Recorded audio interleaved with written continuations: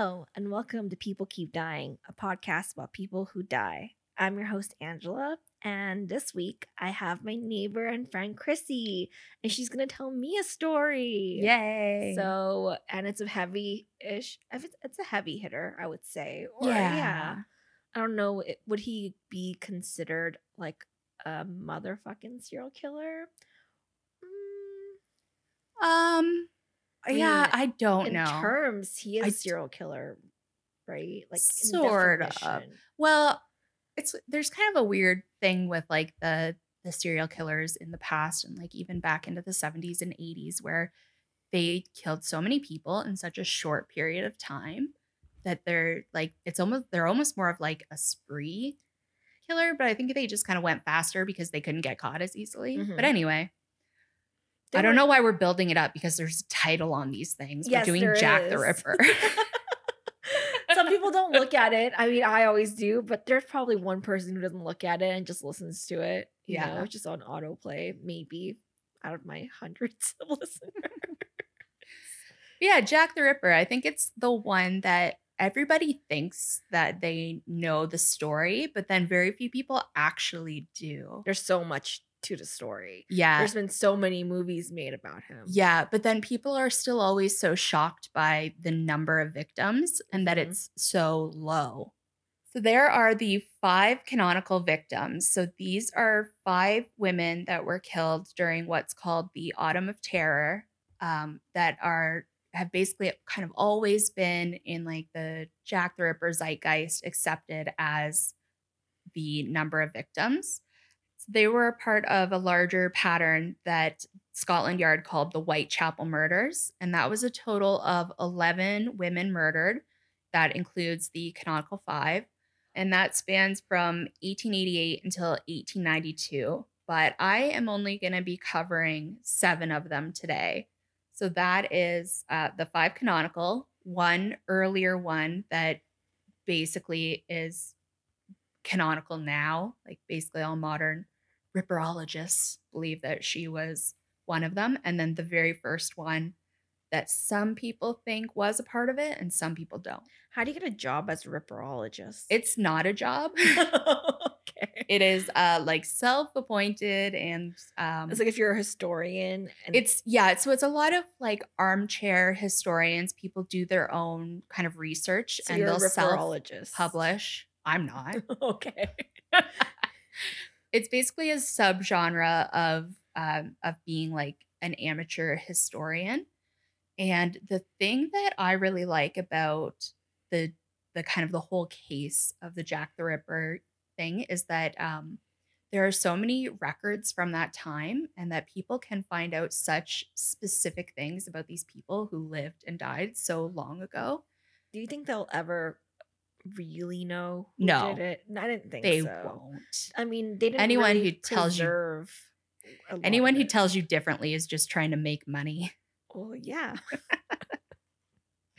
That's why they released all those books about the speculation of who it might be. But yeah, and I watched a documentary about like, oh, it's probably this person. I know, and you can watch so many of them and come away from each one being like, oh, it's definitely that guy. Well, it's definitely this guy. Mm-hmm. Well, Johnny Depp said. If Johnny Depp is in anything, you can accept that it's not true to life. Anyway, Jack the Ripper, The Autumn of Terror. I wrote a really bad subtitle just because it made myself laugh. What is I'll read it to you. It says, back when autumn was about terror and not PSLs. The things that I do to amuse myself. Oh, okay. I don't actually like PSLs like at all. Oh my God, I love them. All right. Sorry. Anyway. So I'm going to be doing my best to use the term sex worker unless there's it's hard like a because quote. Of the time. Yeah. There are some, like I'm going to be quoting from some letters and in there I'm just going to read the words that they wrote. And usually it's prostitute because that's what they use. Yeah, or worse. Is it wench? Is that no. what they use? Did they ever use wench back No, then? that's more like piratey. Okay, I don't know, obviously. Oh my God, Jack the Ripper on the high seas. Okay. So he might have been a pirate, guys. So he might be Jack Sparrow. Actually, there is a a newer theory that he was like this German sailor. We'll get to it later anyway. So 1888, London was the biggest city in the world. The British Empire was at its peak. Everyone, just colonization everywhere. Could I find the actual population for this time? No, of course not. It's only like one of the most studied parts of history, but I did find in 1861, it was 3 million. In 1910, it was 7 million. So we're somewhere in between there. Millions of people. Millions of people. Biggest in the world. So in the West End of London, that was where the rich and fashionable people lived. It's kind of like the center of arts and culture, a lot like it is now. Yeah, that's what I'm saying. It hasn't changed much, except the murders, maybe. I don't know. Yeah. I mean, I'm sure it has in some ways. People aren't like riding around on horses still and whatever. Less hats, I feel like. Less hats. Less bodies being just left out after being murdered for an extended period of time. No. Good.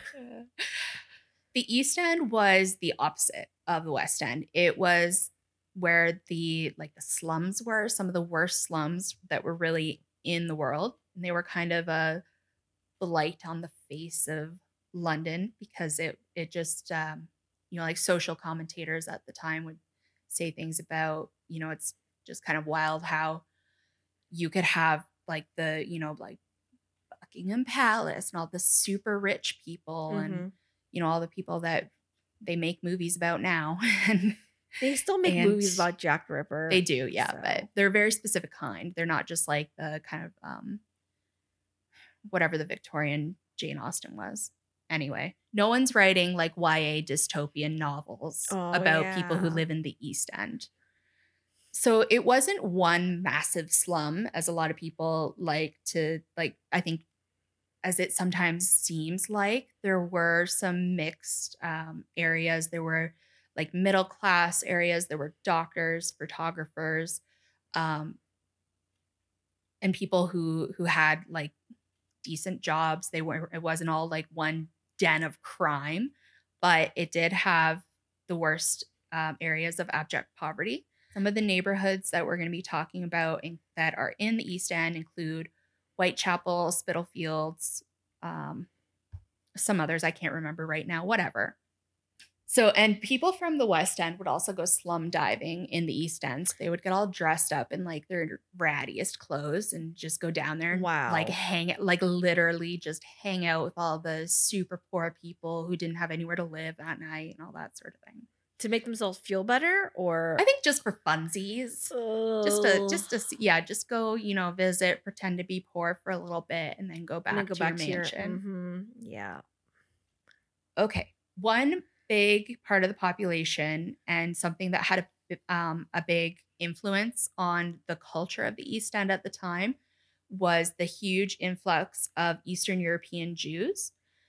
This was because in the areas that they were living in that the Russian Empire had taken over, they had been subject to these things called pogroms. And these were basically people in power, like patriarchs in different churches and politicians, whatever. They would rile up the populace to do like a riot and try to destroy Jewish property and kill people because, they thought that they were responsible for everything bad that ever happened. I mean, they basically are still now for some reason. Well, and actually, if you look up and research a little bit about pogroms that I did at some point and don't necessarily recall all of it right now, but Kristallnacht is considered a pogrom. So, the Night of the Broken Glass. So, and that was in, Nazi times. So in this area that included, like Poland, Western Russia, Lithuania, Belarus, Ukraine, little bits here and there of all this stuff. There was this area that they called the Pale, and most Jews would be confined to this area. And over the years, they would keep restricting the area where Jews could like live and work and move about freely. So then that combined with all these like murderous like mob riots made kind of like a flood of refugees fleeing for their lives. Is it kind of like Native Americans and America where like you just start decreasing the amount of room that you give them, like the land. You're like, oh, sort of. yeah. Although a lot of these were more urban areas. Okay. And they would, they just put out all these laws about what like jobs people can do, like being out in certain areas. I think that there was a lot of kind of like ghettoization happening too, where like they would be confined to like a ghetto or whatever. And then, just you never knew when your neighbors would all get together in a mob and try to kill you. I did a story about that. So these refugees, they were fleeing the violence as well as the economic chokehold of these laws. And between 1881 and 1884, there were more than 200 individual pogroms in the Russian Empire. So a lot of the Jewish refugees, they would flee. London was the biggest city in the world. British Empire was the thing. And so a lot of Jews would make their way to there, a lot of times with the hope of moving on to the United States. But then a lot of people would just kind of end up getting stuck there. They would get their jobs or whatever. They wouldn't have the money to get on a ship and go to the US. And so they would settle in the East End a lot of the time because it was near the docks. It was a cheaper place to live in town, like just kind of the normal way that it happens when there's like a new influx of like refugees and immigrants and that sort of thing. However, they were not very welcomed, shall we say. So in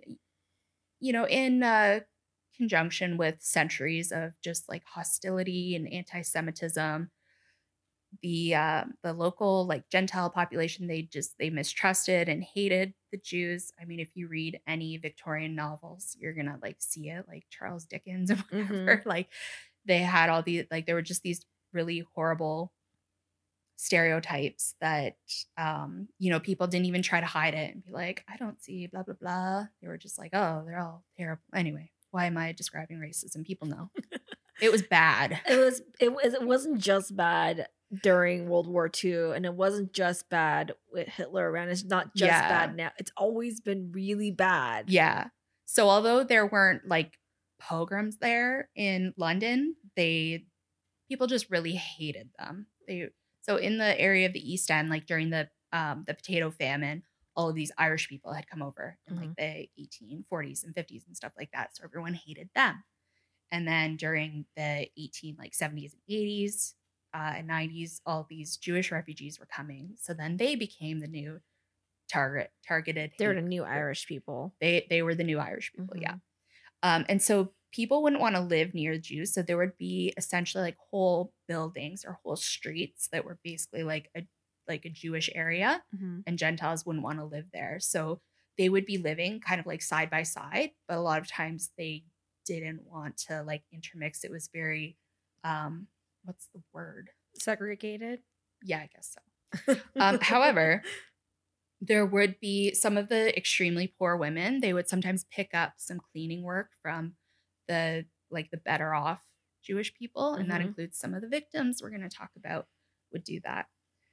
Another thing I want to talk about with the Jewish population, because it's going to come up in our story later, is that a lot of these Jews at the time, they would be called Polish Jews, even if they came from, they might have been like Russian or like Lithuania or whatever. But basically everyone got called the same thing, Why Polish Jews? Because the Pale, it was mostly Poland, but also at the time in the 19th century, like the borders changed a lot. So it was just kind of like that general area. They would just be like, oh, it's Poland, because it was always changing. Yeah. Or whatever. So a lot of times when people would write about like certain suspects or whatever, like they would just say like, oh, he was a Polish Jew. Might not have actually been Polish, but he was Jewish. So he was a Polish Jew. And people would also, they would also mean that when they would say that, oh, someone looked foreign or someone sounded foreign, meant that they were like a Jewish immigrant or refugee. I'm so sad that this sounds like now. I know. Good thing things are so much better now. It's changed so much. Well, it's changed a lot. Let's talk about a murder that happened before we even get to the Jack the Ripper case, because this is also important to what happens here. So this is called the Lipsky case. So there was this 22-year-old Jewish immigrant living in the East End. His name was Israel Lipsky.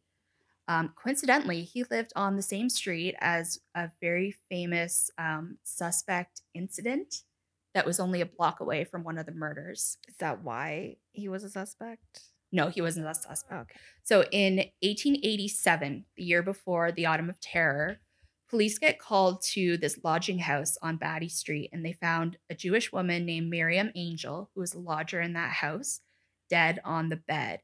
She had nitric acid poured down her throat, and that's what killed her. Oh. She was 6 months pregnant at the time. Oh my gosh. So the police begin investigating, and they look under the bed. Do you know what they find under the bed? Israel Lipsky.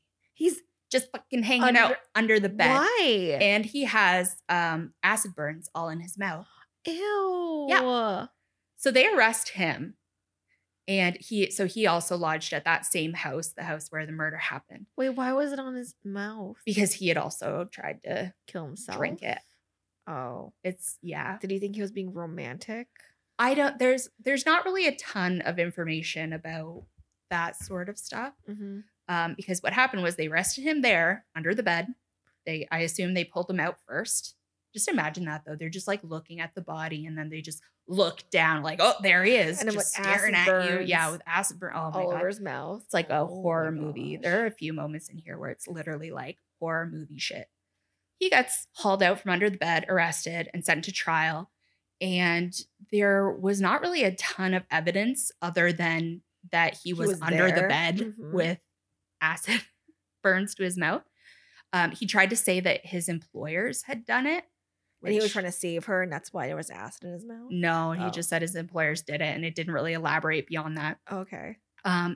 The jury deliberated for 8 minutes and came back and said he did it, hang him. Yeah. So the death sentence got pushed back a little bit. By push back, I mean like it basically happened really quickly back then. So they were like, we don't need appeals and stuff. Yeah. But so it actually got pushed back because there was a lot of controversy about the evidence that had been presented, and was it actually enough to convict someone, or was this just institutionalized anti-Semitism at work? Mm-hmm. And apparently even Queen Victoria herself was very concerned that it was an improper conviction, basically, because there was no evidence. But while people are like arguing about this and it goes back to court, Lipsky confesses to a rabbi that yeah, he did it. And so then he's hanged less than 2 months after he killed this woman. 2 months is a pretty long time back then. Yeah. So the reason that this murder, while it is not connected, it's not one of the Whitechapel murders. Mm-hmm. The reason why it is important is because the name Lipsky became a very localized anti-Jewish slur. And and so people like in the West End, like people who didn't go into these really bad areas, they wouldn't know that term, but Jews would have like Lipsky shouted at them and then sometimes be attacked. So disgusting. Remember that for later. Yeah. Another thing we need to talk about, I hope people aren't bored with this. I don't care. This is the stuff I like. Who cares? People are in Jack the Ripper case, like for the social history. If you're listening to this episode, you're for sure interested in him. Yeah. And if this is uninteresting to you, then why are you listening to this episode? Don't listen to something that would bore you. That's good. Okay, so these victims who we're going to talk about soon, they lived in some of the worst streets, and a lot of these are going to come up over and over again. You don't have to really remember where they are, but you're going to hear them again, of like George Street, Flower and Dean Street, Dorset Street, Thrall Street. And on these streets, they were full of what are called doss houses. So doss houses, or common lodging houses, they were places where you could like rent a bed for about 4 pennies a night. Mm-hmm. And it wasn't like you got a room. Sometimes you rented half a bed and someone else slept in the bed beside you. Wow. And they would go like months between linen changes. Like this was a place for like abject poverty. And if you, let's say you only had like one or 2 pennies, Some places would have either a wall with a rope against it, and you could pay your 1 or 2 pennies to stand against the wall, and the rope was there so that you wouldn't fall forward, and that was how you slept, was standing against the Oh wall my gosh. with a ton of other people. And that's normal. Or there were also places where there's actually a picture from the early 20th century where they would have ropes across the room and people would just hang themselves like in half, like at the waist over the rope and sleep like that, like in an A shape. Holy crap. And people slept like that. Some of these beds, people said that you could hear the vermin and the bugs like crawling around inside of them. Yeah. And you would get bitten by them.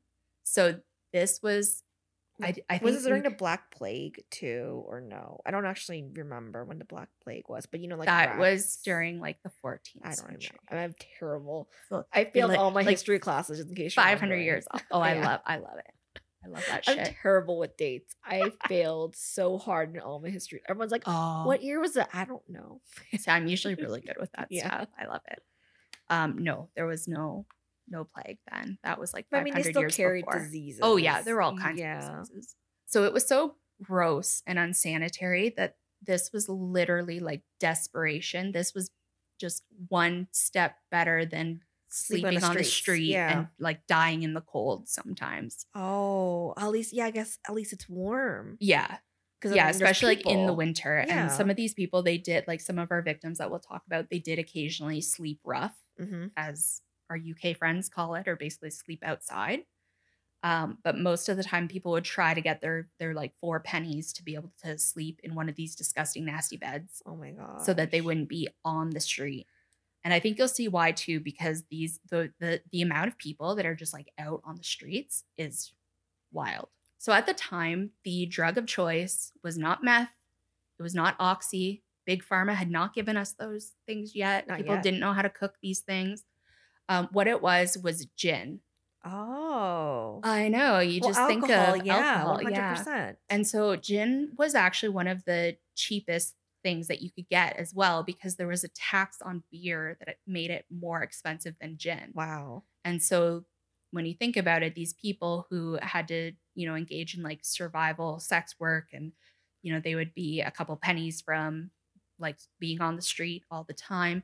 There was a lot of violence in the East End, although murder was really rare.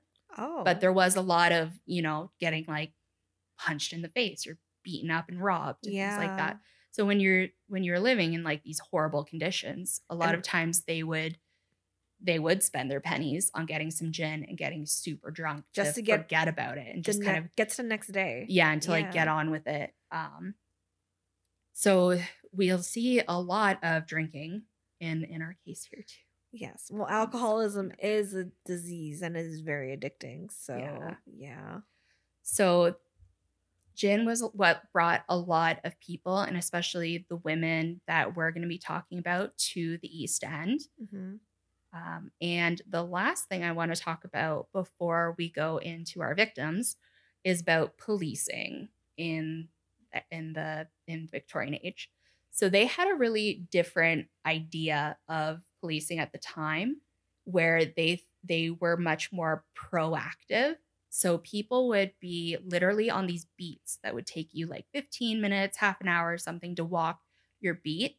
And at a certain time, like your superior should be able to like look at their clock and say, okay, this person should be at this street and this street on the rounds right now. The cops would see each other sometimes going about their different beats. And the idea was that if they're out on the street all the time and constantly walking around, they're going to basically deter crime, because people aren't going to really have like the time for it. The cops can hear you. So they weren't armed, but they did have a little lantern and a whistle.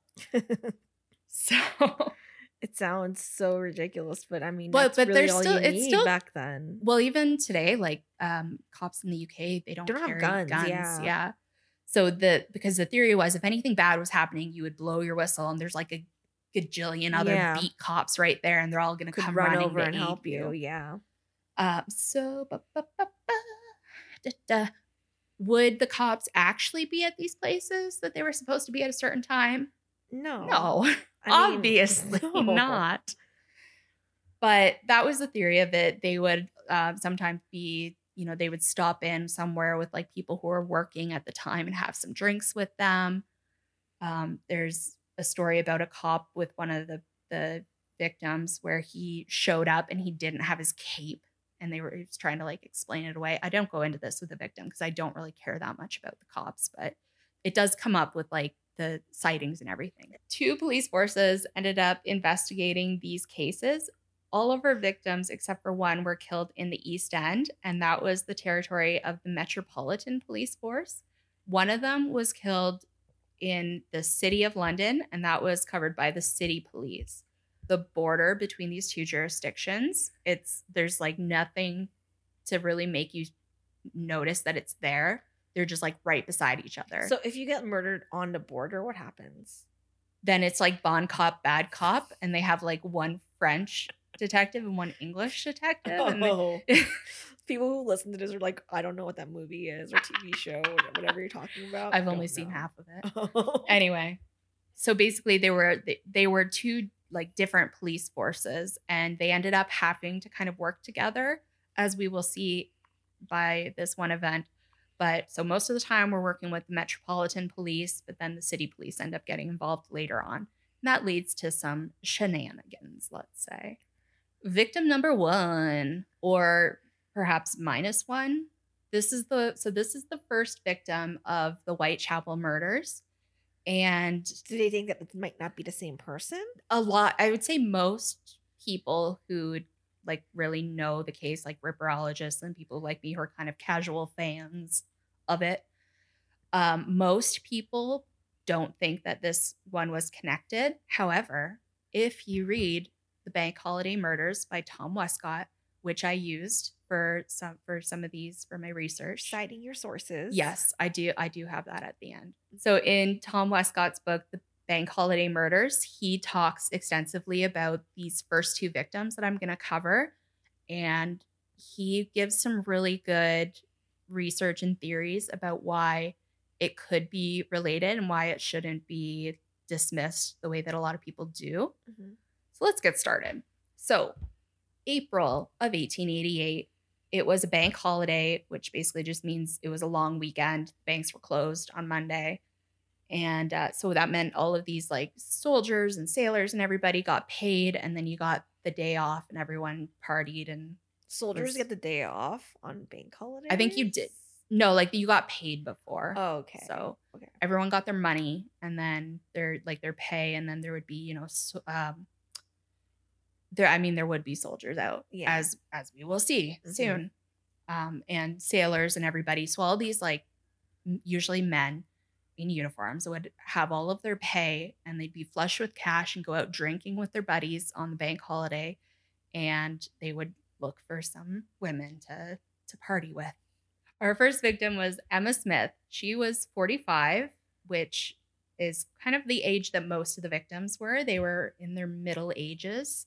I think it's a common misconception that people think that they were these like young women who are in their prime or whatever. And I think part of that is just kind of the like how true crime, and like I think especially with this, that it's like a historical true crime, so it's not as horrible in people's minds, I think. And people also that imagine that sex workers are almost always young. I think so true. Yeah.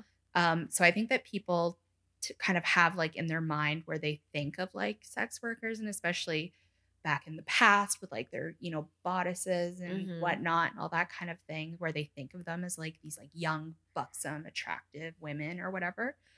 But those people were around, but those people were not our people. Because those people probably made enough money to get out of that situation. No, but they made more money. Okay. Because obviously if you're like young and hot, you're gonna be like, people are gonna be paying more money to have sex with you rather than like a middle-aged woman who's like, been addicted to alcohol forever and is like all bloated and has diseases and stuff, as we will see from our people. So she had left her husband about 10 years previously.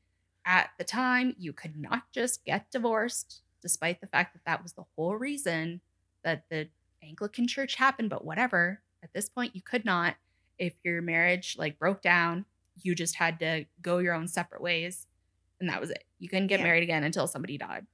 Oh, you couldn't get remarried? No, because you couldn't get divorced. You would still be married. Oh, yeah. Because you could only get divorced for, you know, like certain things. And like the man had to initiate it. But even that, like it was really hard. That's probably like if you're really rich and noble or something. Like, I think there were some things about like if the woman committed adultery, but then there had to be like so many witnesses and so many like situations. so Or if you could find reasons for it to be annulled, like some reason that the marriage would have been invalid, which were very rare. So like if you were already married and then you married someone else. Yeah. That would land you in jail. Oh, okay. So anyway, so they had separated. This is going to be a common theme with a lot of our victims too, where they had separated. She doesn't really have a lot that she can do to make her own money. And then in addition, a lot of them have like drinking issues before they get to the East End. And so this likely is what happened with her too, but we just don't really have a lot of information about Emma Smith particularly. Mhm. So at the time of her death, she was staying at a doss house on George Street, which is one of our really bad streets that we were talking about. So on this bank holiday weekend, she went out.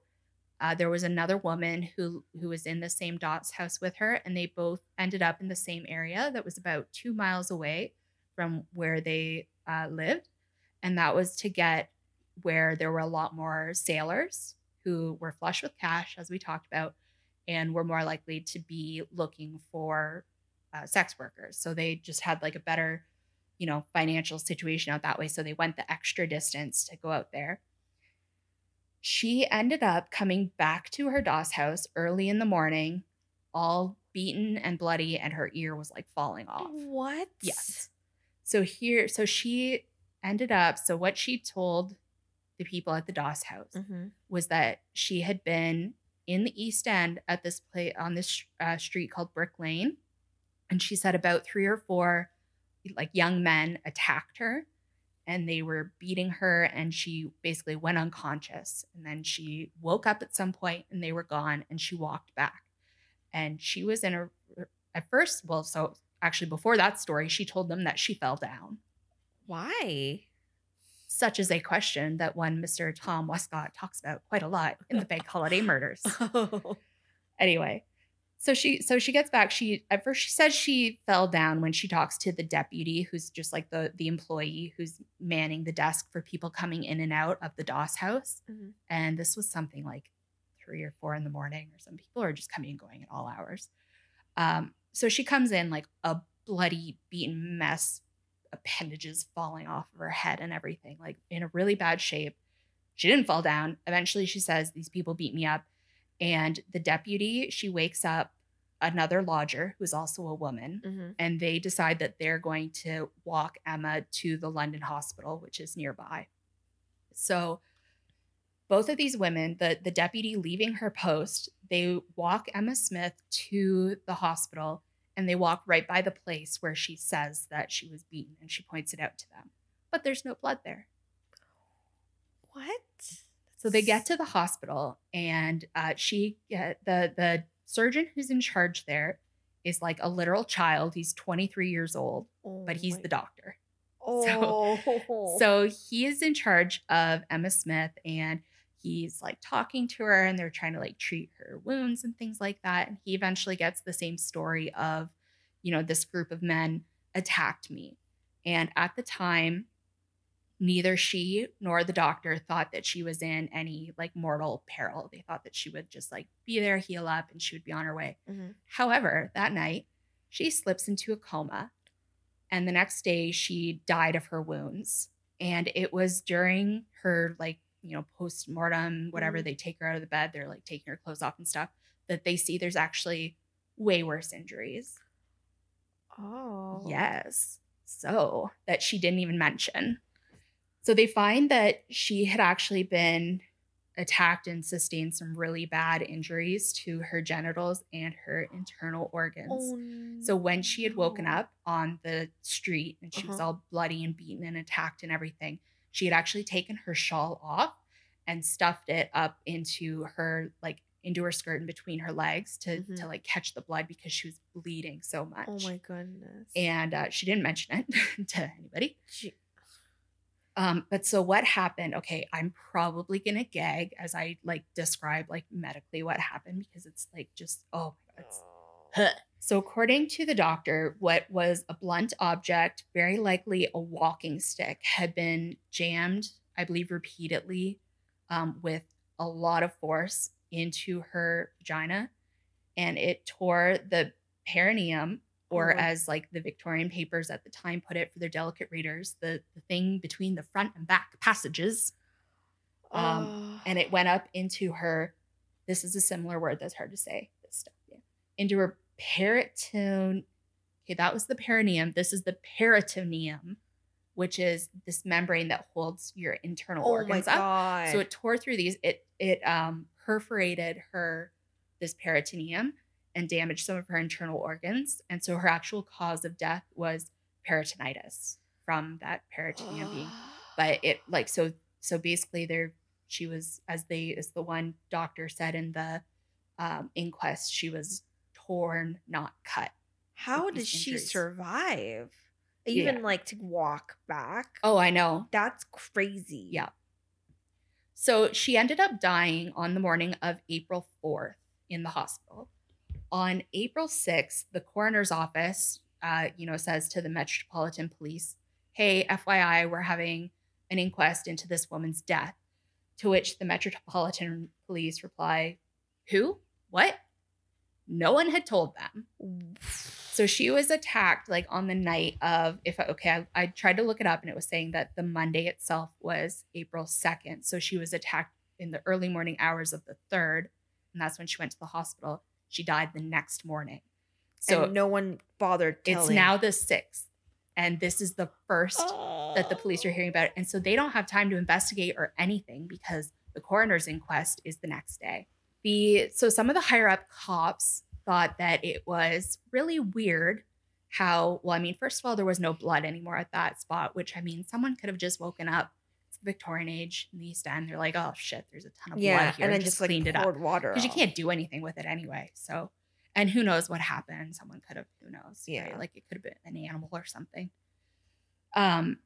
But so no one reports seeing any blood where she told people that she had been attacked. Or maybe she doesn't remember correctly. But the other thing is that because all of these cops are going around their beats everywhere, she should have passed multiple beat cops on their rounds.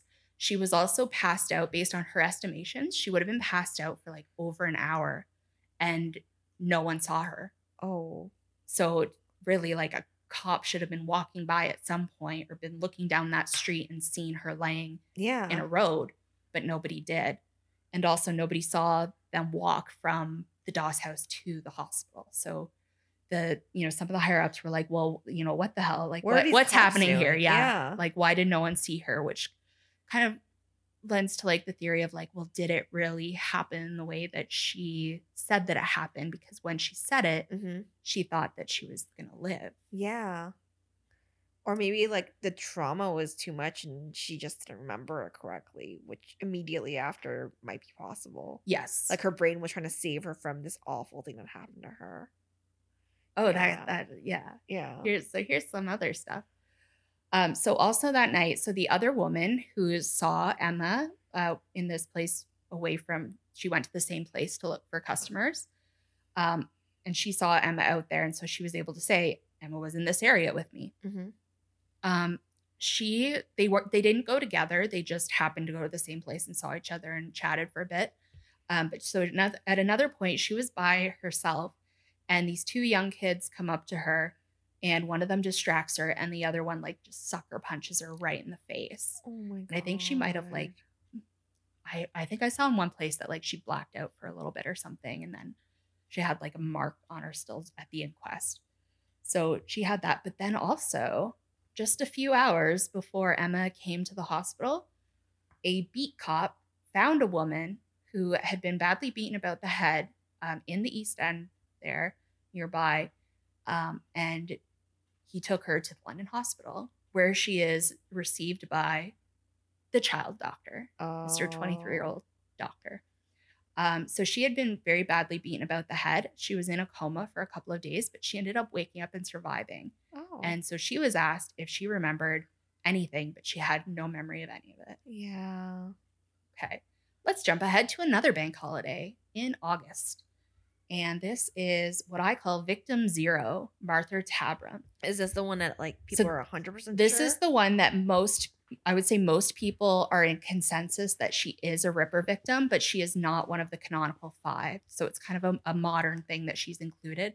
And I would say more people agree on her inclusion than our third victim, Elizabeth Stride, of the canonical 5. It seems like more people agree on her, on this person who's not in like the historical, basically 5. So August 6th, it's another bank holiday. At 3 a.m. in this, so there was this basically like a tenement or like apartment building, and it had outdoor staircases, and there was, of course, no lighting. So a cab driver returns home from work, and he sees a shape of like a person slumped over in the dark on the landing of this outdoor staircase.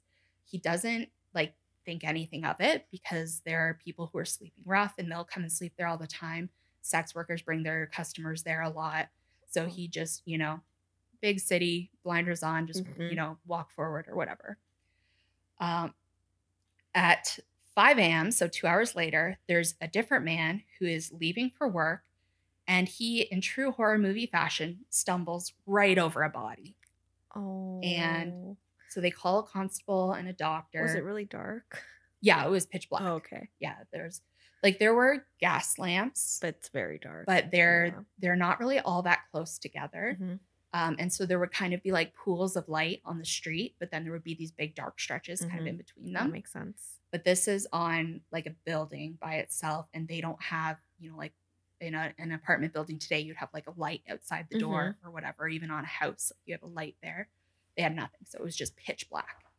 The doctor discovers that this victim had 39 knife wounds. Jeez. They were in like her neck and then all the way down to like her groin.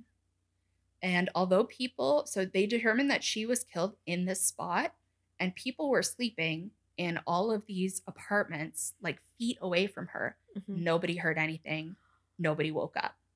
Some modern researchers, they believe that she was actually like throttled or put in a chokehold or somehow choked before she was like stabbed and killed. Because that way she wouldn't be able to scream. Yes, because that way that would like stop her from being able to scream. And they have a photo of her face after she's been killed, because another interesting fact, this was kind of the start of like forensic photography. Oh. So before this, they weren't really taking pictures of like victims or. I wonder if that's why Jack the Ripper's such a big story, though. I mean, we'll talk about it later.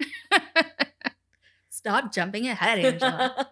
Just guessing. In our next part. So in this photo of her, so it was a postmortem photo. She's kind of bloated from like all of her like alcohol addiction anyway, but her mouth is kind of like open, and her tongue is swollen, and it's sticking out a little bit like between her teeth, and you can kind of see it between her tongue or her lips, I mean, but her tongue's not like all the way out, and that's characteristic of like a strangulation, because you're like gasping for breath, and so it kind of sticks out. So that's a theory. So she was unidentified for several days, and eventually an interesting character who's another middle-aged sex worker named Pearlie Paul, real name Marianne Connolly, she came in and identified this victim as Martha Tabram, who at the time was 39 years old. And she has an interesting and likely full of shit story that she tells. Martha Tabram, she had been married with 2 sons, but her husband had left her when she became an alcoholic, like addicted. And I think that kind of sounds a bit like, I think people use that in kind of like a flippant way, but like it was basically like the opioid addiction basically of now, right? So she was an addict, and it basically destroyed her marriage. He left, but he paid her an allowance as was legally required. until he found out that she was living with another man and she was also working as a sex worker. And both of those things meant that he didn't have to pay her anymore. Okay. And the ironic thing is that, of course, this allowance is basically like jack shit. So you can't survive on it anyway. So a lot of these women would have no choice but to engage in like survival sex work to be able to eat and have a place to stay and whatever. So over the years, she's in the East End after this, no support from her husband. And she alternatively like sells trinkets in the street, and she engages in some sex work to feed her addiction and to get her pennies for her DOS. Especially because she would at times break up with her partner. And so then the place that they would be living together, she would then have to go to one of these like DOS houses that will be coming up all the time, like on George Street and all that. So she would be kind of in and out as like her, relationships would come and go. So Pearly Paul, who was described as like gross and like mannish. That's so sad. They really, they don't pull any punches when they're describing her. They do not like her and they think she's ugly. But anyway, so Pearly Paul, she's telling this story at the inquest, and she's claiming that she and Tabram were drinking in a pub and they met up with two uniformed guardsmen. So they were like soldiers, they were a type of guard, and they were out for the bank holiday. They had all their money and they were in their uniforms. So she says that these two young guys were buying them drinks and they were basically socializing and hanging out all night. And then eventually they leave this pub and go their separate ways to, have their interaction and whatnot. And they never see each other again. However, Pearly Paul was full of shit. Well, yeah, it sounds like it's full of shit. From a really mean description of like she was very unattractive. That's like everything though. Like some of this stuff, like it's just a nightmare trying to like translate these things into like not horrible stuff to say. Anyway, so Martha Tabram, her sister-in-law, so her brother's wife, she actually saw Martha Tabram in the street alone at the time that Pearly Paul says they were all together. So her, Martha, and then their two guardsmen at like a different pub. So this woman sees her and she actually she knows that she saw her sister-in-law because she hid from her because Martha Tabram would come around all the time and try to get money from them. And like she would cause a ruckus. She like broke their windows on their house some of the time when they wouldn't give her. She would shout obscenities in the street. So she was kind of a terror when they wouldn't give her the money that she wanted. So she saw her sister-in-law. She hid and she watched her for a while to like make sure she was going to leave, and she didn't see her 100% that she saw her. So Pearly Paul says that these guards were Scots guards, and those people they have a certain kind of uniform that you could tell like what kind of guard they were based on what they were wearing. So these Scots guards were stationed at the Tower of London. So after giving this information, she fucks off for a couple of days. What? They can't find her, and they've set up an identity parade. Oh my gosh. So she had been staying in these DOS houses, and the thing too is all these DOS houses these people are staying at, they're all owned by these same men who are all interconnected with like marriage and like illegal business dealings and things. So Pearly Paul's like one of their, people who lives there. They find her like a couple of days later. Turns out what had happened was she like left the inquest, packed up all of her shit in the DOS house. People saw her doing that and were like, "Hey, Pearly Paul, where are you going?" She said, "I'm going to go throw myself in the river and kill myself." What? So people were like, "Oh," and then she left. Oh. Turns out she just went to somebody's house and was like hanging out there for a couple of days, but the police eventually tracked her down and found her. So then they go and they have this identity parade of the Scots Guard. So she's like walking around, looking at people and looking at all these guys. They have everyone like out of their barracks, like off to like looking at everyone. Everyone's there. It's a whole big thing they had to put together. She says they weren't actually Scots Guards. They were Coldstream Guards, which they have different things on their uniforms and they're in a different place. Oh. So the police are like really frustrated, obviously. Like you're but they lying. set up another identity parade at the place where the Coldstream Guards are. And she's like walking around. There are newspaper reporters there, and they're saying she's like walking around, like enjoying all the attention at this point. And she eventually pulls out like 2 random guys and says, "These are them. These are the 2 guys we were with." They both have alibis. Yes. The one guy was at his barracks, so he had like all of his other soldiers and superiors and everything. Like, there's no freaking way. Yeah. The other guy was married and he was at home with his wife. So, and they knew that, like, the police knew then that she had just, I mean, they suspected before they found the alibis for these guys, but they kind of knew that she just picked these 2 guys at random. Yeah. And then that kind of is the end of the Martha Tabram thing there. So that was August 6th. Let us go along to our next person, who was also known to Pearlie Paul. But this was, so August 31st, and this was Polly Nichols. Her real first name was Marianne, but just like Pearlie Paul, she got called Polly. So in 1888, she was 43 years old. She had had 5 children, and she had kind of had an on and off relationship with her husband, and they separated for the final time in 1881. He said it was because she was an alcoholic.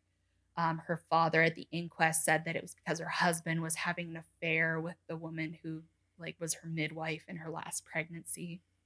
So who knows? Something happened. They split up. Yeah. A lot like Martha, her husband paid her an allowance until he discovered that she was a sex worker in 1882. Yeah, and then he cut her off. So between that time, she's going in between staying at doss houses, going into work houses or like poor houses, living with different like men, like as partners, and living with her father, and sometimes even just like sleeping rough, like in Trafalgar Square, just sleeping on the street. Oh. In 1888, she was at a workhouse, and she was actually given a position of being a domestic worker for this fairly well-off family. So Polly writes to her father, and her son is also living with him, to tell him about her new position with this family who are religious teetotalers, which means that they do not drink alcohol at all. They're straight edge. Yeah. So here's what she says to him. "I just write to say you will be glad to know that I am settled in my new place and going all right up to now. My people went out yesterday and have not returned, so I am left in charge. It's a grand place inside, with trees and gardens back and front. All has been newly done up. They are teetotalers and religious, so I ought to get on. They're very nice people, and I have not much to do. I hope you're all right, and the boy has work. So goodbye for the present. From yours truly, Polly. Answer soon, please, and let me know how you are." So I just like that because it's like the only surviving words from any of our victims that we really have. So after she sends that nice letter saying how she's gotten on so well and everything, and right back soon, and she's doing really well in this like sober household, before her father can write her back, she steals some clothes and absconds back to Whitechapel. Yes. After she absconds from this house, she ends up in an all-women's doss house on Thrall Street. However, just a few days before she was killed, she had moved over to a co-ed house on Flower and Dean Street, which is another one of these really terrible streets that's going to be coming up all the time. And that's also interesting because some of these other victims will find that they have also moved within a couple of days of when they're murdered, and they come to a new doss house.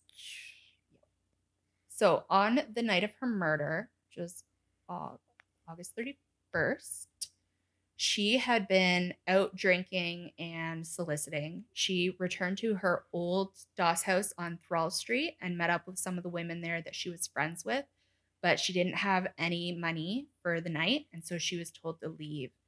But she had told some of the women there that she did not like the new place she was at, and she wanted to come back there. When she was kicked out, she told the deputy to save her a bed and said, she said, "I'll soon get my doss money. See what a jolly bonnet I've got now." And she pointed to a new black bonnet she had because she thought that's going to be the selling point. people want this hot thing with the new bonnet. I mean, maybe. I don't really know how it worked back then. Yeah. I mean, it did probably. I think that maybe the overall It helps. like thing of like being kind of Depends a on bit how more together. big the bonnet Maybe she is, just felt too. really good. Yeah, like if you have a lot of She was confidence. just feeling good about herself. Yeah. Confidence I think is she was very also attractive. really drunk though when she said Oh. this. I think everyone's always drunk during that time, besides that family that didn't Yeah. drink. Yeah. She And was- even then, they probably still drank. Yeah, so she was really drunk. So she had probably been, I mean, they said that she had been, she had some customers so far that night. So she had been probably what a lot of people were doing, which was you get a customer, you get your couple of pennies from that, you buy drinks, you have to get another customer, buy some more drinks, and then eventually you have one or two last ones to get your DOS money to go back and sleep it off.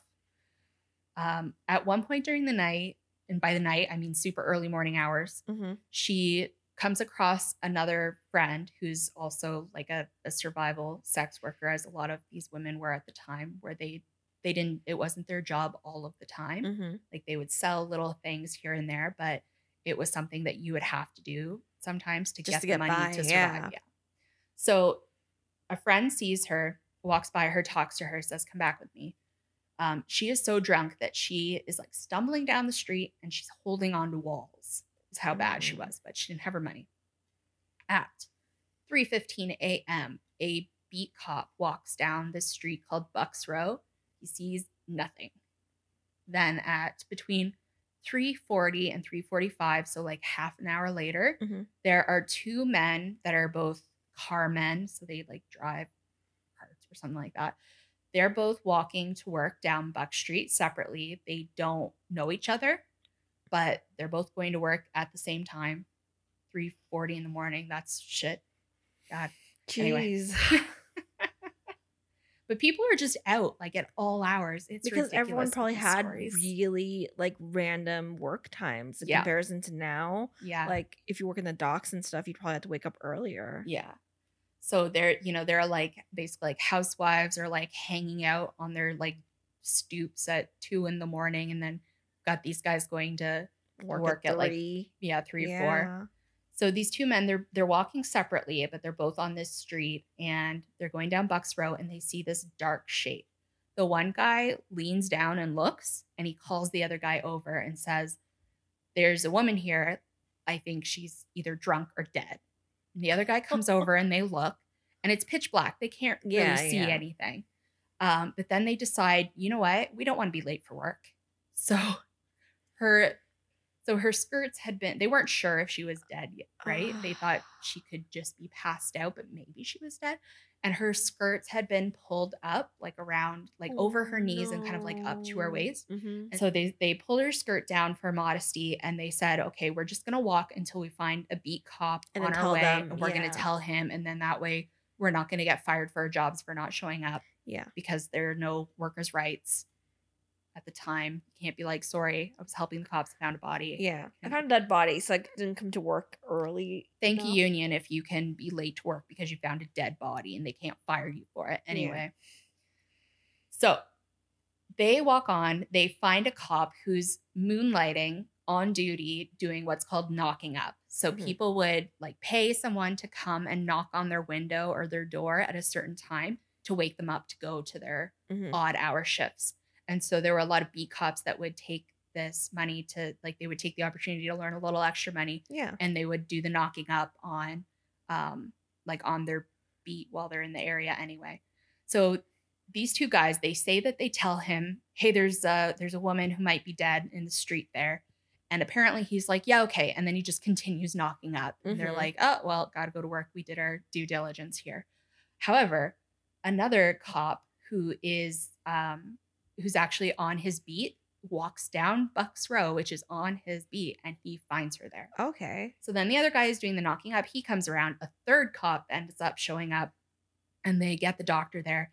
And it's only then when these cops are all standing around there with their lanterns that they're able to shine the light and see that she's actually dead and her throat had been cut. Oh my gosh. They discover that her face and hands are cold, but her body underneath her clothes is still a bit warm. So they estimate, the doctor estimates later that she would have been dead for about 30 minutes at that point. Later on during the investigation, there was a woman who lived literally right there. Like her window looked down on the spot where Polly Nichols was murdered.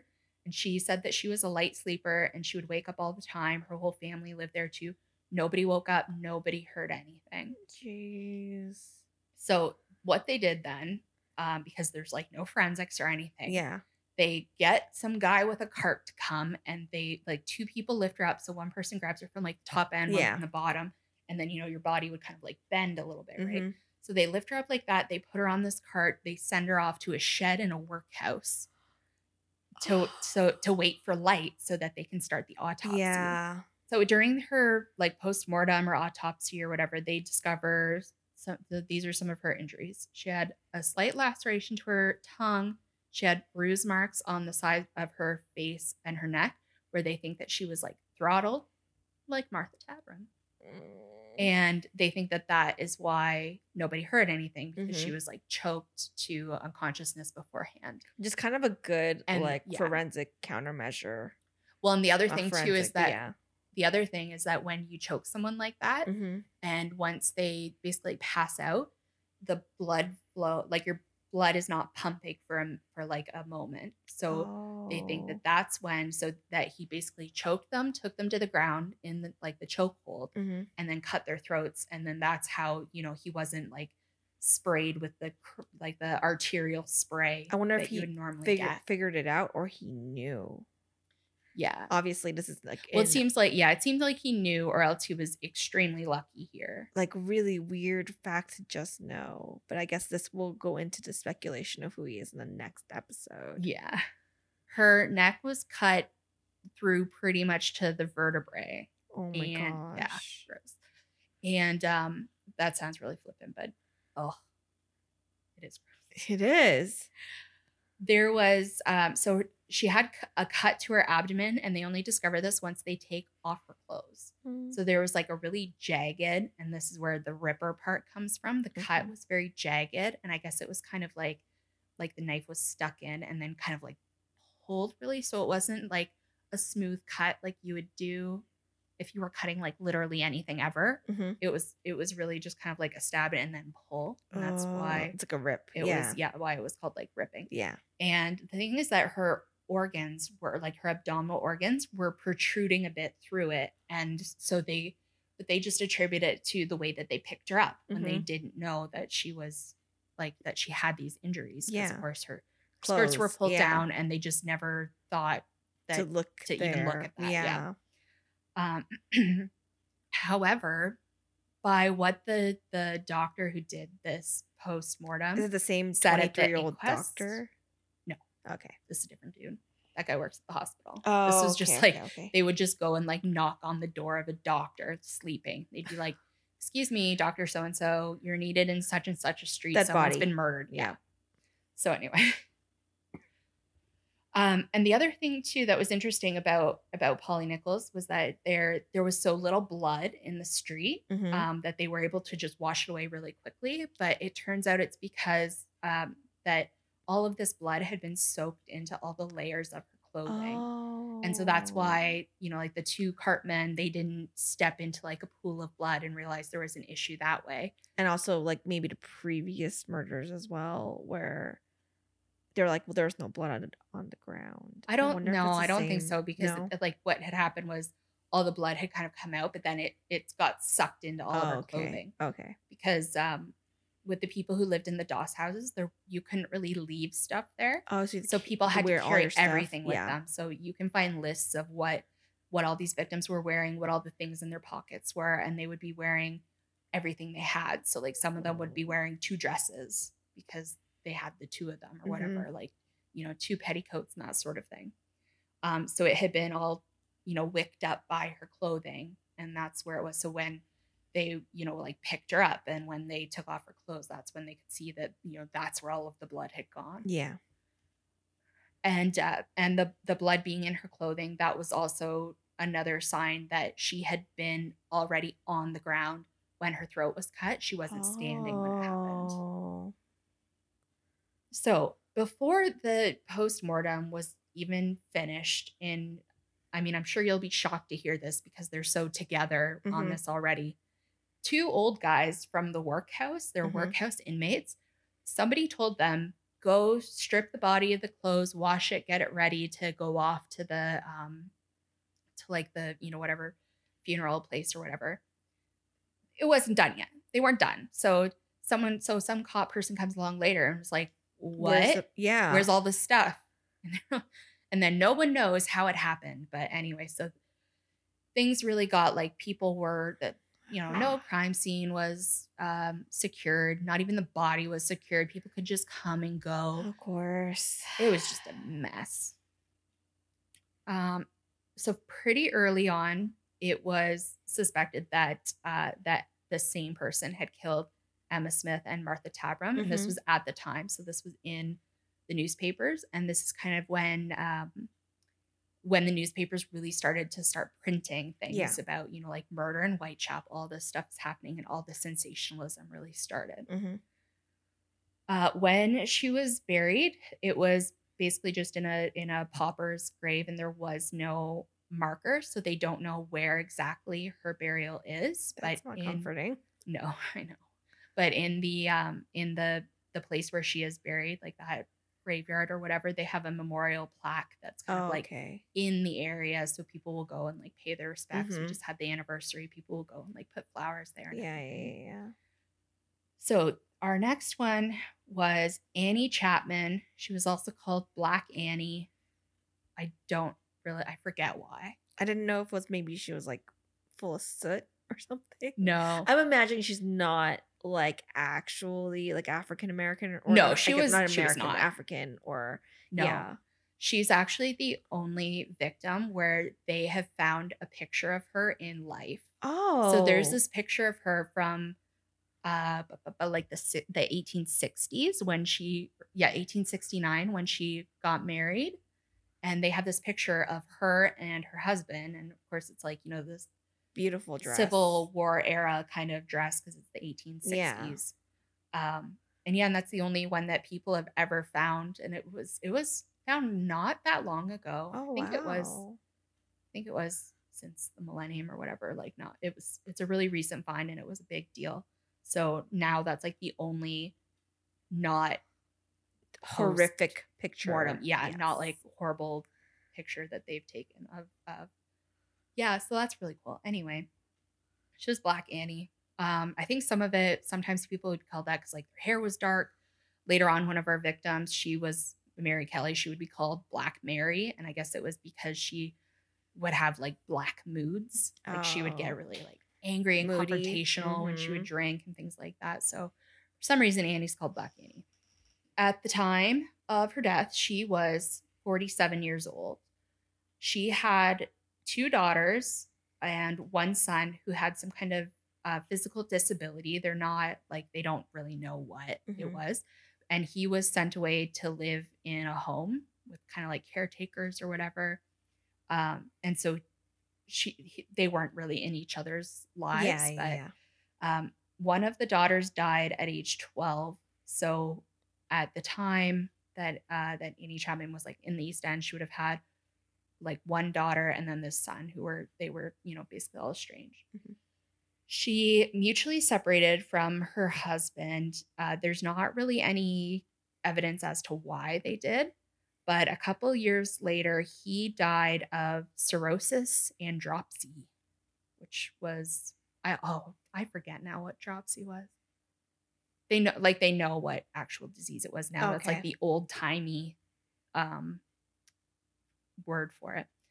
So even though they had been separated for like years and whatever, Annie, when she heard that he died, she was still very sad and she grieved for him. And so she still was, like fond of him. She didn't hate him, celebrate it. So it's kind of a mystery as to why they, divorced.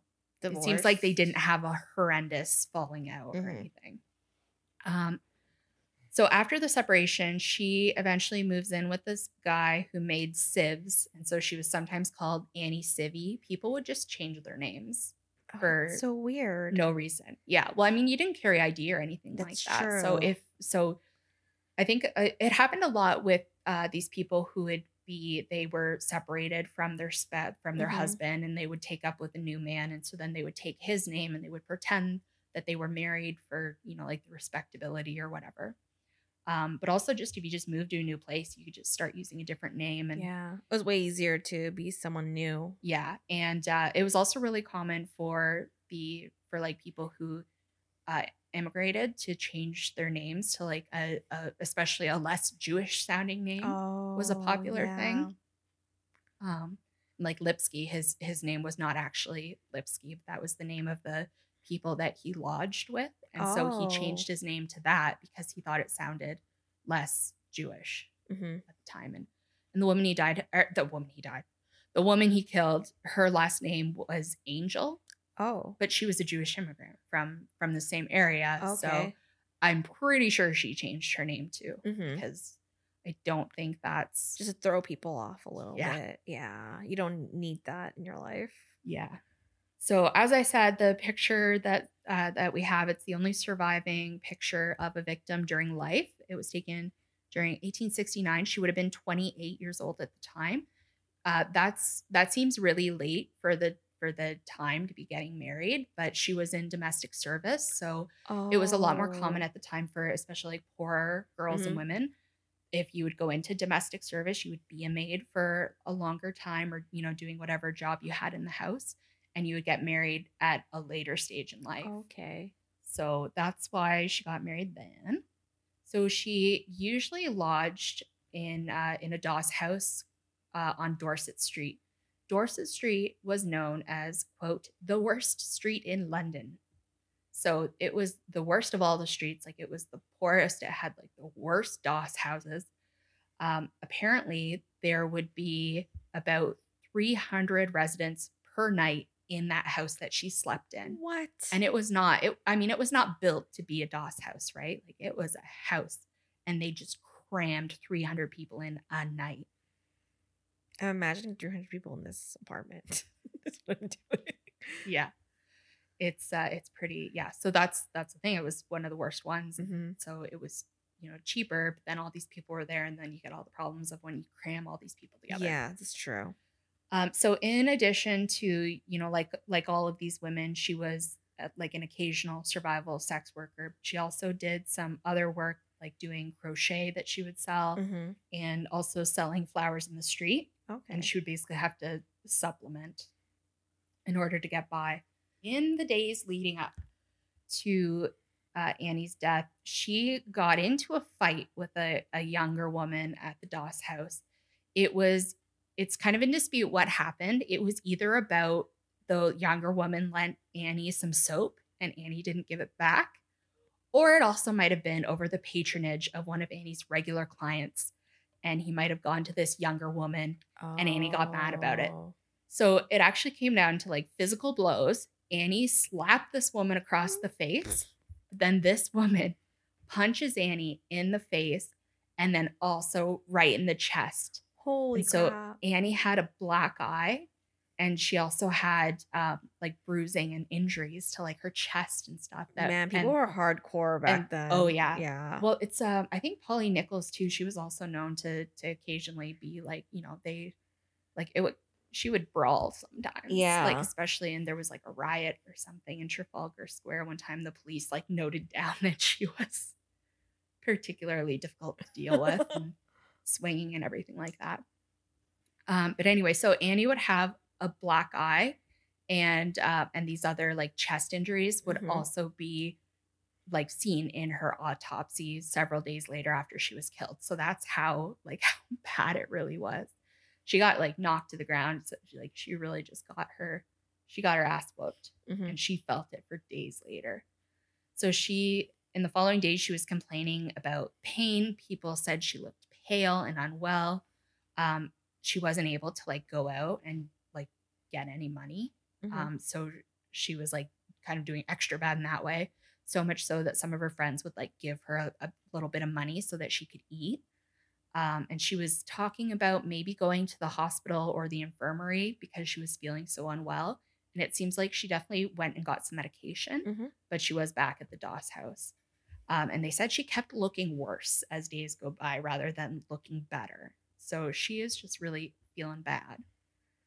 So the night of her murder, so it was the night of September 7th into the early morning hours of September 8th, she didn't have any money for her bed, but she asked to use the kitchen at the Doss house to bake a potato, and they let her do that. Okay. So she's in the kitchen there. She's talking to other people, and she tells a friend that she feels way too ill to go to the place where she would normally be searching for customers. But she had to pull herself together and get out somewhere closer by, I guess, or else she wouldn't have money to stay anywhere. So she tells the deputy not to lend out her usual bed because she says she is going to come back with the money. Okay. So she heads out the door. So she had every intention of coming back home. Yes. Yeah, but she was in bad shape. I believe she had consumption, and the doctor said, like, who did her postmortem, that she would have only lived for a few months beyond her murder. Like, she would have died from whatever disease it was that she had. So, I mean, she was in bad shape. She had years of addiction and living on the street and, you know, horrible nutrition and everything. So she was in like really, really bad shape. So she goes out. 5:30 a.m. There's a woman who knows Annie, so from the Doss houses and stuff. She sees Annie speaking to a man in the street. Annie is facing away from her. Or sorry, Annie is facing her opposite. Annie is facing her, and this man has his back towards her, so she can see Annie's face. And she hears him say to Annie, "Will you?" And Annie responds, "Yes." She describes him as not much taller than Annie, who's 5 foot tall, has dark hair, and he looks, quote, foreign. Remember what that means? Yeah. So she thinks he's a Polish Jew, basically. Minutes later, a man goes out his back door to use his outhouse. He had a urinary tract infection, and I guess he was just in and out all night. So he's going out to use the washroom like not long after 5:30, and he hears in the yard next door, there's like a wooden fence between them. He hears a faint call of no, and then a thud against the fence. Then he pees and goes back to bed. Yeah. So at 6 a.m., the residents of that house, the address is 29 Hanbury Street. The man goes out the back door to leave for work. And he sees that there's like a little piece of leather sticking out of his shoe. So he sits down on the step and takes out like a pocket knife or something that he has, and he tries to like cut it off. And while he's sitting there, he notices like a foot or something away from him, the body of Annie Chapman. Right on his doorstep. So he runs out onto the road, and there happen to be 2 other guys walking by because it's, I don't know, the East End, everyone's out gallivanting at all hours of the day and night. He runs out in the road and says, "Someone's been murdered in my backyard." So they do the whole thing. Cops, doctors called. The people who actually lived in those houses, and you could see the backyard where her body was from higher up, they actually were charging entry fees to people to come up to their rooms and look out their windows to see, because there were just all these like people back then. Rubber. This is the entertainment. People would do it now. Yeah. I mean, the entertainment factor. And then there's not a lot going on. Yeah. And this is probably the most interesting thing that's happened in our backyard. Yeah. In a long time. Well, yeah. I don't know. I think maybe 2 people probably wouldn't want to see like a horribly. I mean, people watched lynchings back in like the 60s. Yeah. So. I think there was kind of a different thing, whereas we like see more and hear about more violence and things now. I think we're probably less likely to be like, "Oh, you know what's fun? Let's go watch an execution or whatever." Like, "Oh, I heard this woman was like eviscerated. That's our line. Like, we like reading about annoying things, but we don't actually want to see it." Yeah. But so anyway, these people made some money, I guess, unexpectedly, because their windows looked out over it, and all these people came around because at this point, it was in the papers. People were afraid that there was, you know, someone stalking the street, killing all these women, and it was like a whole big, I don't know, what's an old timey word? Hullabaloo. It was a hullabaloo. And nanny. Yeah, so they had people come look. So The doctors say that her throat had been cut near the ground, so Mhm. they could see based on like blood and the fence and everything. And that they believe she was like choked and again brought to the ground and her throat was cut while she was on the ground. The cuts are again described as jagged. The doctor said it was about that it would have been a 6 to an 8-inch very sharp knife used, and he said such as knives used in post-mortems or very sharp Oh. slaughterman's tools, but not a knife that would have been used in like leather working. Mhm. So those are very sharp knives too. Also, like cobbling and making shoes was a very common trade um, for the Jewish immigrants in that area. So it was really common for people to have those kinds of Yeah. knives, but he's saying it had to have been like a knife for eviscerations. And this is where For like butchering. Yeah. or for doing autopsies Yeah. on humans, which you could actually go and view just for funsies. I mean, yeah, I guess there isn't a lot of going on. Yeah. You They don't just have go watch TV. people being cut.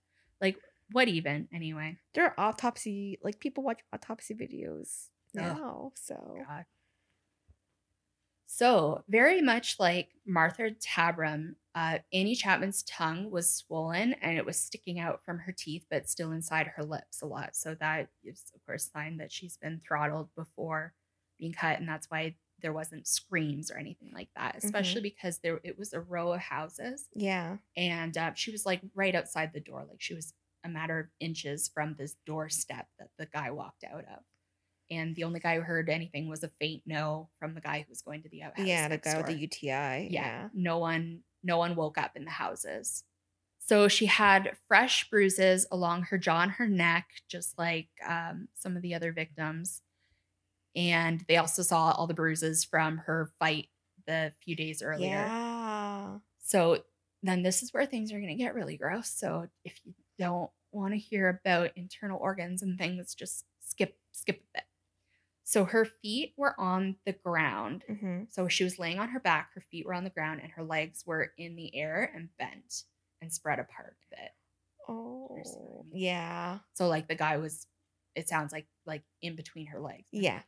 So he, the killer had cut her open, like in her abdomen, and he had like pulled out her intestines and like threw them over, like basically, sorry, I'm like gagging as I talk about it. Like it's just like throwing them over her shoulders as he's just kind of like, I don't know, he's having bailing fun with it.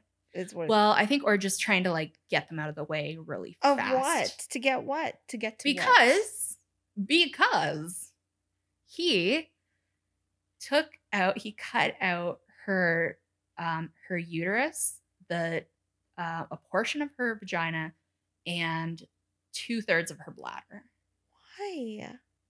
Because he's a killer. That's what he does. There are lots of killers out there. I'm trying to figure out, like, does this guy want it?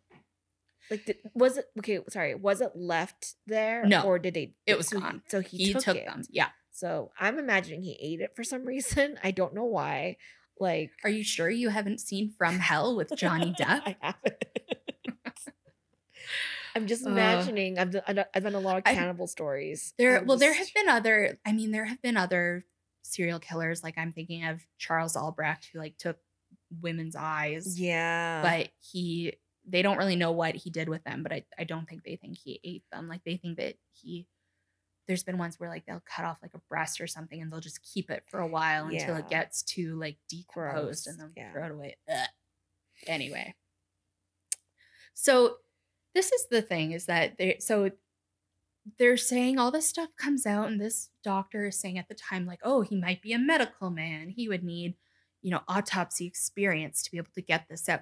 Like, what are you talking about? Know how to do same. But he like cut out. He took off like 2/3 of the bladder as he's trying to get the uterus out. They said all of its appendages, which I think was Victorian for like fallopian tubes and ovaries. I would assume. Like, what other appendages are there? Anyway, they just can't say what they mean. No anatomically correct words for these people. They just assume everyone's really stupid who's gonna read it. And No, just be no, like, I think it was more or of like no. a proper thing. Like it would Oh. be so scandalous to put that in like a, you know, What's a going newspaper. on is Yeah. So yeah, so that's where like it really started, the whole thing about like, oh, it had to have been like a doctor or a medical student, and you know, they were taken out with like surgical precision and like the pitch black. It's like, were they though? yeah. I think if you went in for a hysterectomy and you came out with like only 1/3 of your bladder left, You'd be like, this guy does not know what he's Yeah, doing. exactly. For sure. Well, I don't mean to do this, but I'm going to have to cut you off because the editing for this podcast is going to be 2 hours already. Yeah. I will be obviously having you back This very is soon to finish this episodic podcast. How many parts will it be? We'll find out together. Because we don't know yet. We don't know how long this is going to be just yet. Thank you for coming. And thank you to my listeners for listening. You can follow me on blah, blah, blah, blah, blah. You know, Instagram and Twitter or whatever. Just look for People Keep Dying. It's People Keep Dying. That's probably it. How many other things called People Keep Dying are there? And I'm running a contest. And if you haven't been listening, then I'm giving away free socks. It's in the end of all my episodes recently. All you have to do is contact me, and then I'll just give you free socks. That's it. So. Hey, Angela. I'm contacting you. Okay. So, and that's it. So hopefully you're not dead by next 2 weeks. And I've changed my podcast to bi-weekly because I got really stressed out from doing it every week. So yeah, so thank you for listening, and we'll see you soon. Bye.